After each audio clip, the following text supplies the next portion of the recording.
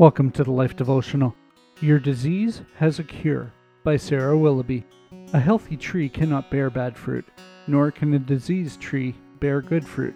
Every tree that does not bear good fruit is cut down and thrown into the fire. Thus you will recognize them by their fruits. Matthew 7:18-20. I have a disease, Lyme disease, and it's nasty. The list of symptoms makes most doctors want to flee to a deserted island. Thankfully, one doctor didn't. She told me if I hadn't come in when I did, I would have died within a month. She has helped me on the hard road to recovery. However, I'm not the only diseased one. You are too, in a way. We're all diseased with a sinful nature.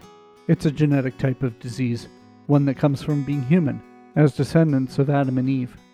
Instead of leaving us bedridden, it leaves us sin-ridden, and the disease of sin also leads to death, both physically and spiritually. Its symptoms can be nasty too.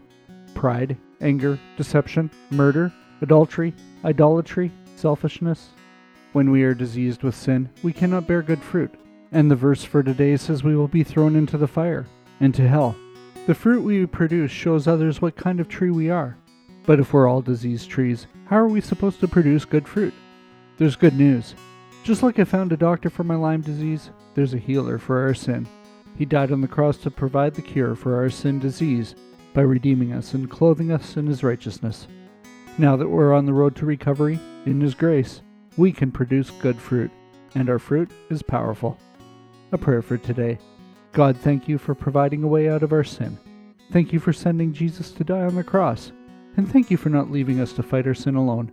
Please forgive me for the sins I have committed, and help me to live in a way that produces good fruit for your glory. Go deeper.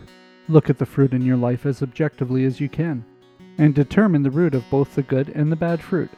Think about how you can replicate or eradicate it, respectively. Can we pray for you today? Come see us at thelife.com/prayer.